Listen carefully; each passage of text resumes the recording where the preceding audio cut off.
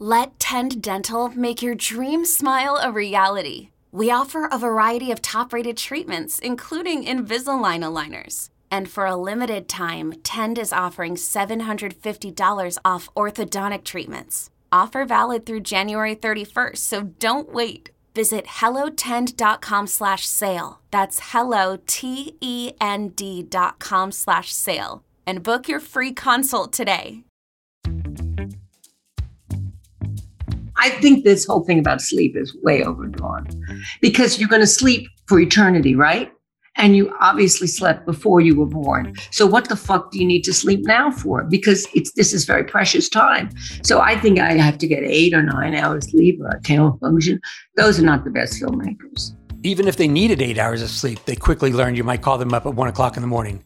Absolutely. They're 24 hours for a reason. They're to be used properly. I don't believe in the clock. But I do think sleep is overrated. I think that it's a waste of time. It's literally a waste of time.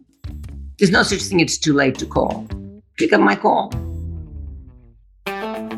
Welcome back to Origins HBO, Present, Past, and Future, a presentation of C13 Originals, a Cadence 13 studio.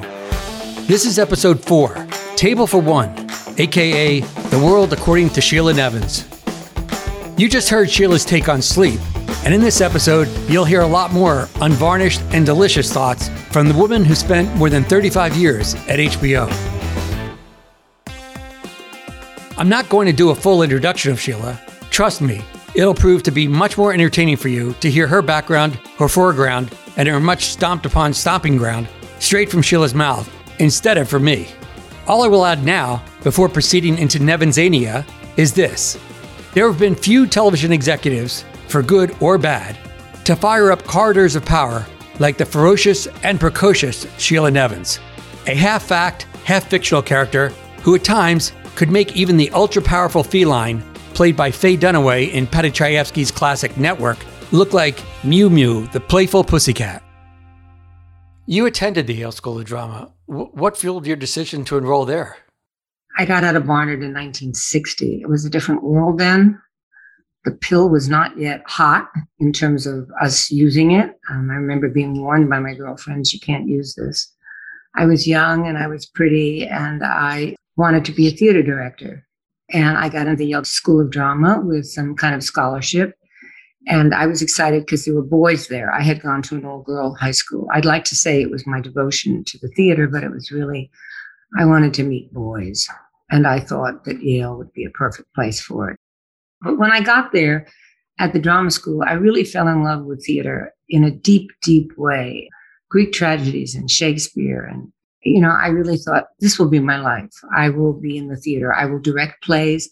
I will modernize old classics and make them accessible to people that never heard of Aeschylus or Sophocles or whatever.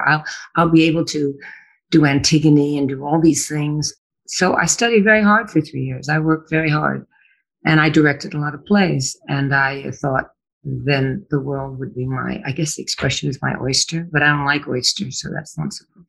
But I did think that I could then carry all that information into doing in a job and make a living. Because? Because I was a woman. I didn't understand that women were ushers and actresses. They were not directors.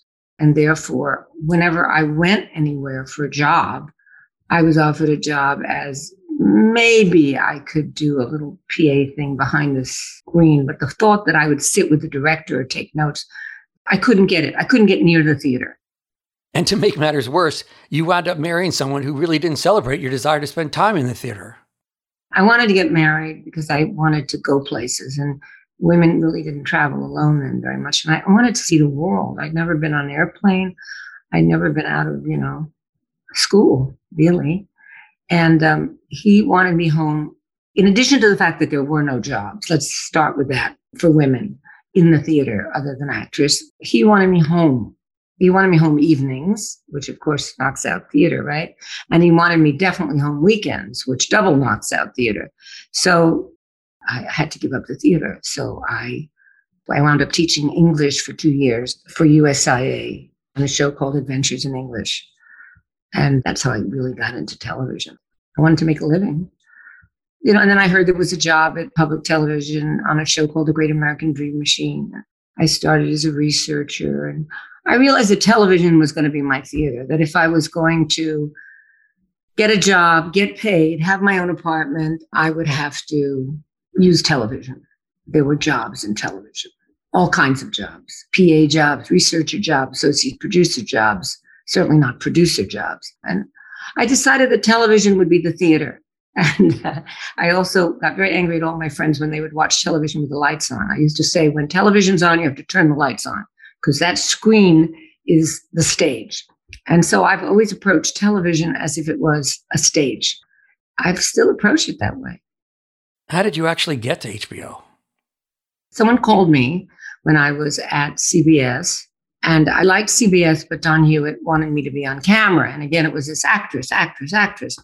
And I didn't want to be on camera. And I said, Don, I want to produce things.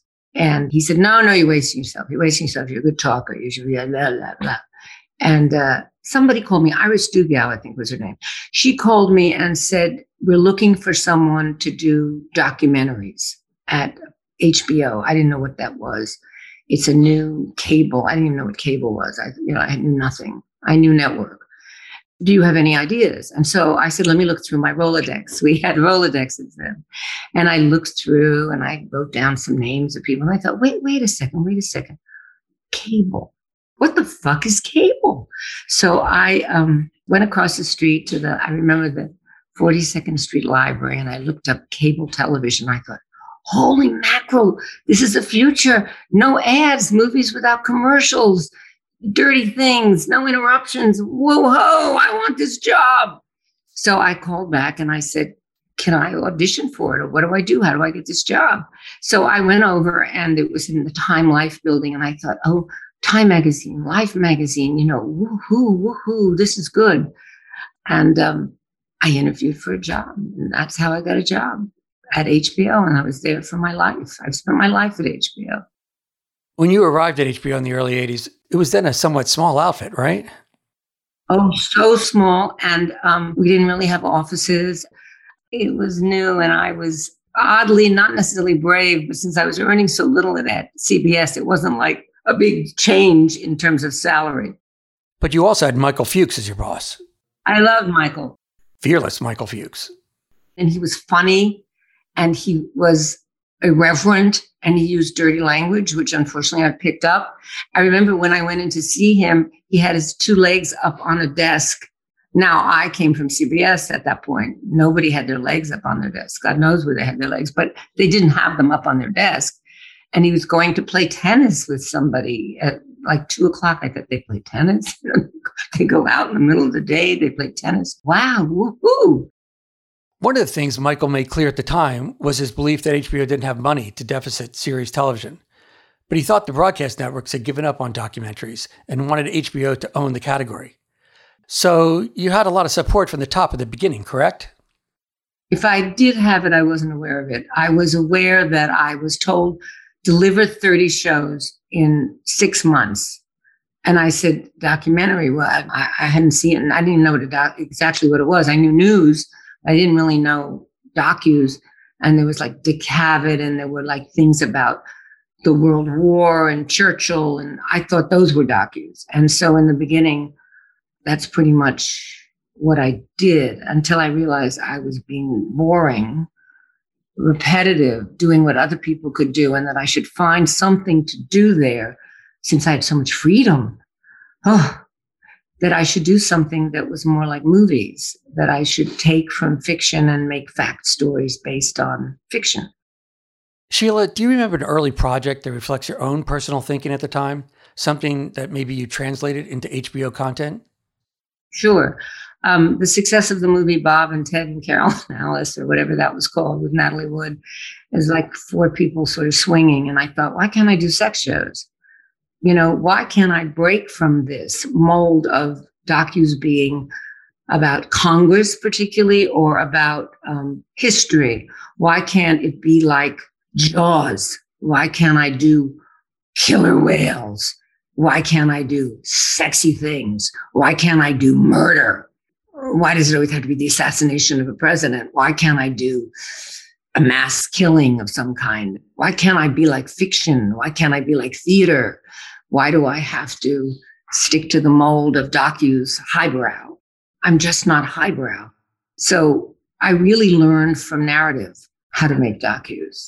I didn't really know how else to do it. I would see what did well on HBO or in the theater, and I had the great gift of no ads. So that meant if you could catch them in the beginning, then they would stay because we weren't going to sell super subs in the middle. So it was a gift, really. And Eros was the first. Oh, Eros I found at a book fair. There was a book called Eros, and I picked it up and I thought, ooh, Eros. I'm going to call it Eros. I'm going to do Eros.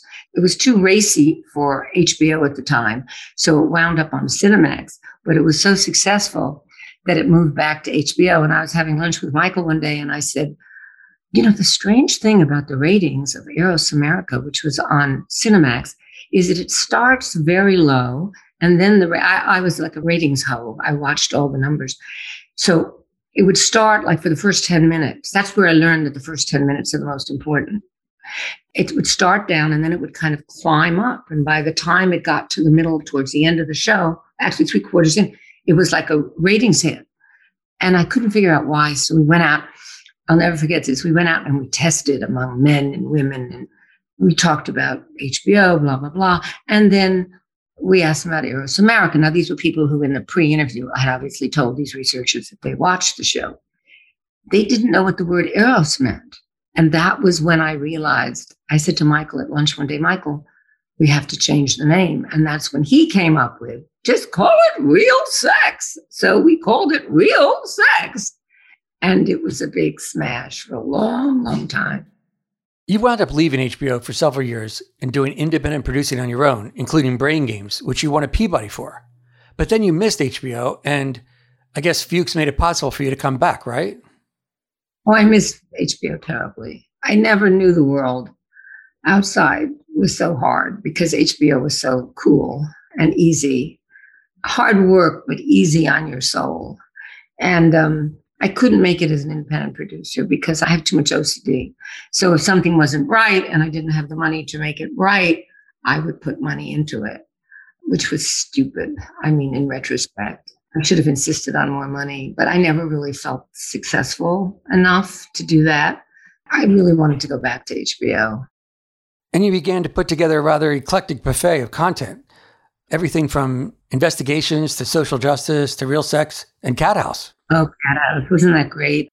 There was also Four Little Girls, Celluloid Closet, Common Threads, Paradise Lost. It just seemed that you came up with a new paradigm for programming, which was that there wasn't going to be a specific DNA involved. Instead, because your interests were so protean, you wanted to embrace different sensibilities and send different messages. But it was all entertainment. And people always thought, and I think this was in your book, and I learned a lot about myself by reading this book, what a bitch I am, how impossible I am, how in many ways brave I was.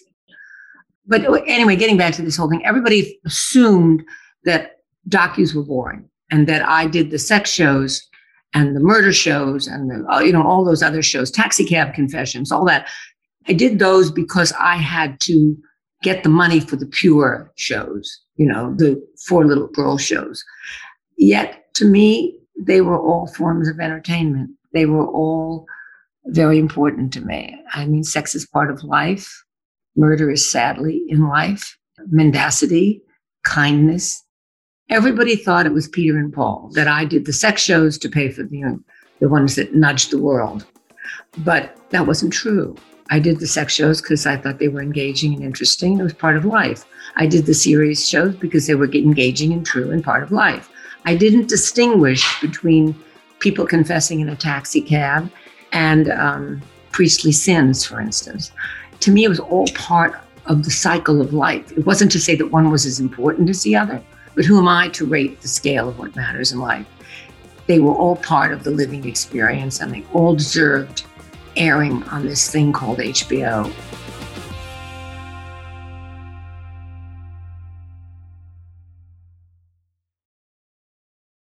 It's after bedtime, the kids are asleep, and the moms are out to play. We're Dina and Kristen, the duo behind the Instagram account Big Little Feelings. I'm Dina. I'm a child therapist and mom of two who nerds out on all things neurobiology and psychology. And Kristen is a parent coach who wrangles 3 kids on a daily basis, here to give it to us like it is. We weren't meant to do this parenting thing alone. Consider After Bedtime your village. Follow After Bedtime with Big Little Feelings on the Odyssey app or wherever you get your podcasts.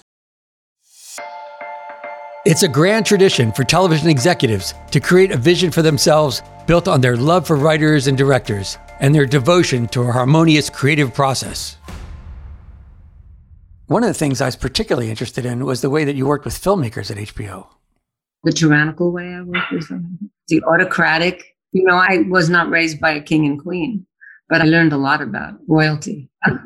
Come on, Sheila. If you were so tyrannical, why do people like Spike Lee, Liz Garbus, Alex Gibney, Rory Kennedy keep coming back? But I was the only game in town. So did they come back because they liked me or liked working with me, or because, that was the bank that cashed the checks?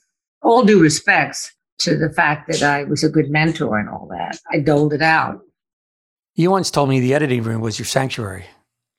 Well, I'm not a religious person, but I'm religious about it. Can you talk a little bit about your process in the editing room? How about being in the editing room when the filmmaker wasn't there? The editing room is like writing. It's no different than writing. It's just a really remarkable place where if you move this part and put it there, then it works. But if you don't move it, it doesn't work.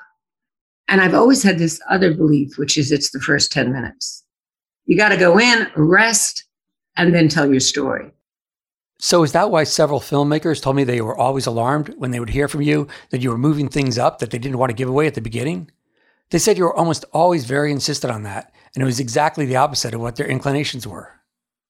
Didn't I do anything wrong, Jim? I could be really tough. I don't like everybody. Were you the Supreme Court? Meaning, did you have final say on docus at the company? Yes. That was the gift of HBO. That was the gift because they left me alone. I knew the answer, but I didn't really know the answer. I knew the answer by having the freedom to make the mistakes. That's the only way you know the answer. But I don't want to disillusion you. But I would argue that they went where the money was. We paid well. We were the only game in town.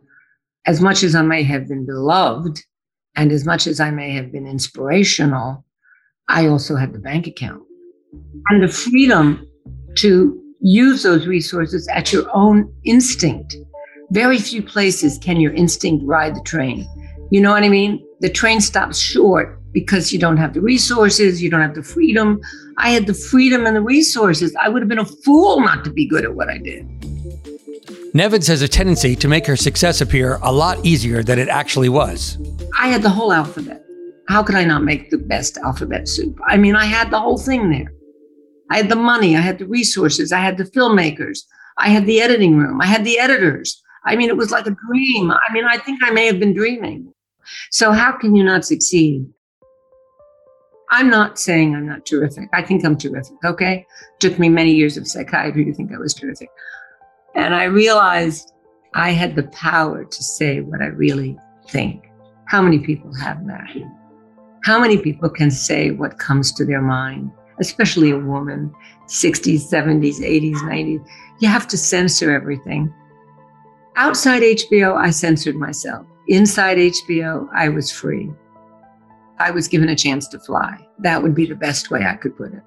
But there are people who can fly and they go right into the wall. I didn't.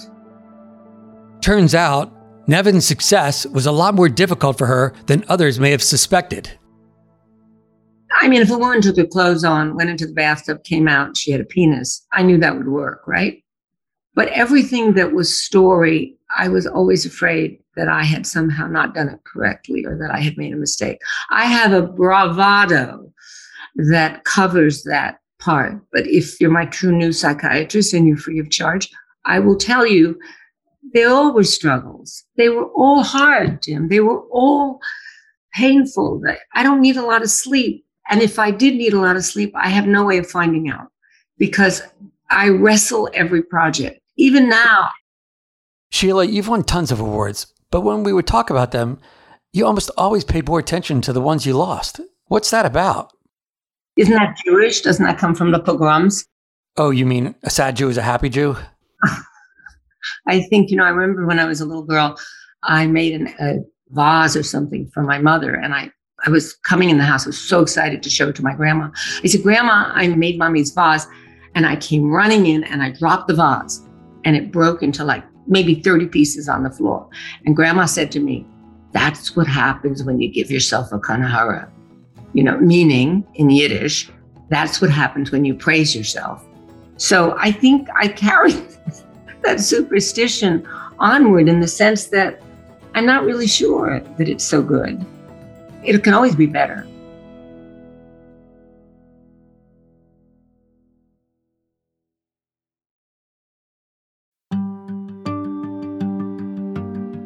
In 2018, Sheila Nevins left HBO to, as she put it at the time, pursue the rest of my life. Now you're going to hear the unvarnished and totally transparent version of her departure. I remember reading that Maureen Dowd column about your departure from HBO. It was a beautiful tribute, and you had lovely things to say about HBO. But as I got to know you further, I think we were in your office, I said to you one day, I just wasn't buying that whole narrative that you decided you had had enough. And then you came clean. Oh, I was fired. Let me tell you what your book did, okay? And this is not to, fire you up, a pat on the back. I didn't know till I read this book that I was truly fired. So what Maureen got for me was what I believed at that time. I never figured out why I was leaving HBO. I am fucking 82 years old. I am an old lady, okay? I am still working. I'm really good at what I do, as good as the next guy. But there was something in your book. Somebody says, I couldn't believe it. Somebody says, how old is she now? Well, I've done everything you possibly can not to look 82 years old. Okay, good, fine. But I knew something was wrong and I didn't know what it was. It never occurred to me I didn't look fucking good because I was pretty from the time I was 3 years old, as far as I knew. And age was something that crawled up on me. I never knew anybody who was as old as I was, who had as much Botox or facelifts or whatever the fucking word is. But I knew something was wrong at HBO because I didn't understand why I couldn't die there and put my ashes in a box and put it on a shelf there. Why did they just have my awards everywhere? Why couldn't they keep me? Why? Well, when I read your book, I realized I was too old. I was too old. So ultimately, I was fired. They took away everything. They took away I did children's shows. They won Peabody's and things. Took them away. Gave them to one of my colleagues. Took away late night. I don't know. They were popular. I didn't quite understand it. Dummy. How could I fix other people's films and not fix my own vision of myself? I didn't get it. I just didn't get it. I'm pretty smart and swift. But I couldn't imagine how something as valuable and something working as hard, which was a me, could then be let go. It was very depressing once I was out. It was a tough time leaving HBO. When I was alone and no one answered my phone calls, no more flowers, no more, oh, you have a headache, let me get you an aspirin. No more anything. No more lunch dates. I didn't have HBO anymore. I was just an old person without a job. The main thing I remember is looking at my cell phone and not seeing any calls. I remember that. I used to come home and there were 50 calls. You don't have the job, you don't have the power, you don't have the muscle, you're zero. But you were able to gather yourself nevertheless. Yeah, but I didn't get a job. I called everybody I knew, everybody I'd given jobs to, all the Netflix people that I knew. Everybody. Nobody wanted me. Nobody called me back. Nobody answered my emails. I was old, I was out, and I was refuse. The next step was a terminal illness, possibly, and death. That was what I was, I guess, headed for, but I don't have either. I'm still alive and I don't have an illness. Well, I have a lot of illnesses, but they're not terminal. I could have been dead. And I was rescued by MTV. I'm the same bitch I always was now. Just a smaller arena to be a bitch in. So is it true that you've been able to rotate, so to speak, and look back on your years at HBO, not with bitterness, but with maybe peace and pride at all your achievements? No, not true. It tinctured and sort of cast a shadow over a lot of things, because I realized there were other people there who had probably gone through what I had gone through. Colleagues of mine who had disappeared. It's kind of like a mafiosa. People disappeared, and I paid no attention to their disappearances because I'm selfish and because I wanted the work, and because I loved the work. I shouldn't say wanted. No, I look by it as an innocent woman who had talent, who worked very hard and did a good job, but who wasn't really smart about people. I'm smart about films. I'm not that smart about people. I can get tricked. I was fucked, but ultimately maybe they fucked themselves. I won a lot of awards since I've left here. I think maybe Botox makes you smart. What do you think? Me thinks I need to do a docuseries on Sheila Nevins. What a ride that would be. Coming up on episode 5 of Origins, HBO Present, Past, and Future. We'll finish at the top. 3 former HBO CEOs, Jeff Bewkes, Richard Plepler, and Nick Nicholas, talk openly about what it was like to run that organization at desperate times and share their thoughts on what the road ahead looks like for HBO. Thank you for listening to Origins, a presentation of C13 Originals, a Cadence 13 studio. This podcast is executive produced by myself and Chris Corcoran, Chief Content Officer and founding partner of C13. It's produced and edited by my brother-in-arms, Chris Basil, who always delivers. Many thanks extend to Terrence Malangone, who provides much appreciated production assistance in the trenches, and our terrific Cadence 13 gang. Production coordination by Kelly Rafferty, marketing, PR, and graphic design from Maura Curran, Josephina Francis, Hilary Schuff, and Kurt Courtney. Cadence 13 is an Odyssey company. We'll see you next episode.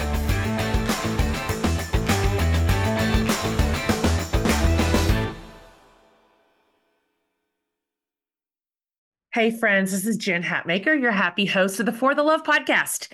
You may wonder how I got into this podcasting thing. Well, I'm a speaker and an author who has happened to write a few New York Times best-selling books that really resonated with a pretty large community of women. And I thought, how great would it be to drop into the ears of this growing community every week via the magic of podcasting? So that's what we did. And I'm delighted to say we've been able to spark a bit of delight and uncover some hope and talk with great people about the big and small things that we care about and that affect our lives on the daily. So I'm thrilled to invite you to join me every Wednesday for new episodes of the For the Love podcast, where you'll hear the most incredible conversations with some of the best people on this planet. We're going to bring you moments of connection and laughter and hot takes on the things we care about going on in the world. So listen to and follow For the Love with Jen Hatmaker, a Four Eyes Media production presented by Odyssey. You can get it on the Odyssey app or wherever you get your podcasts.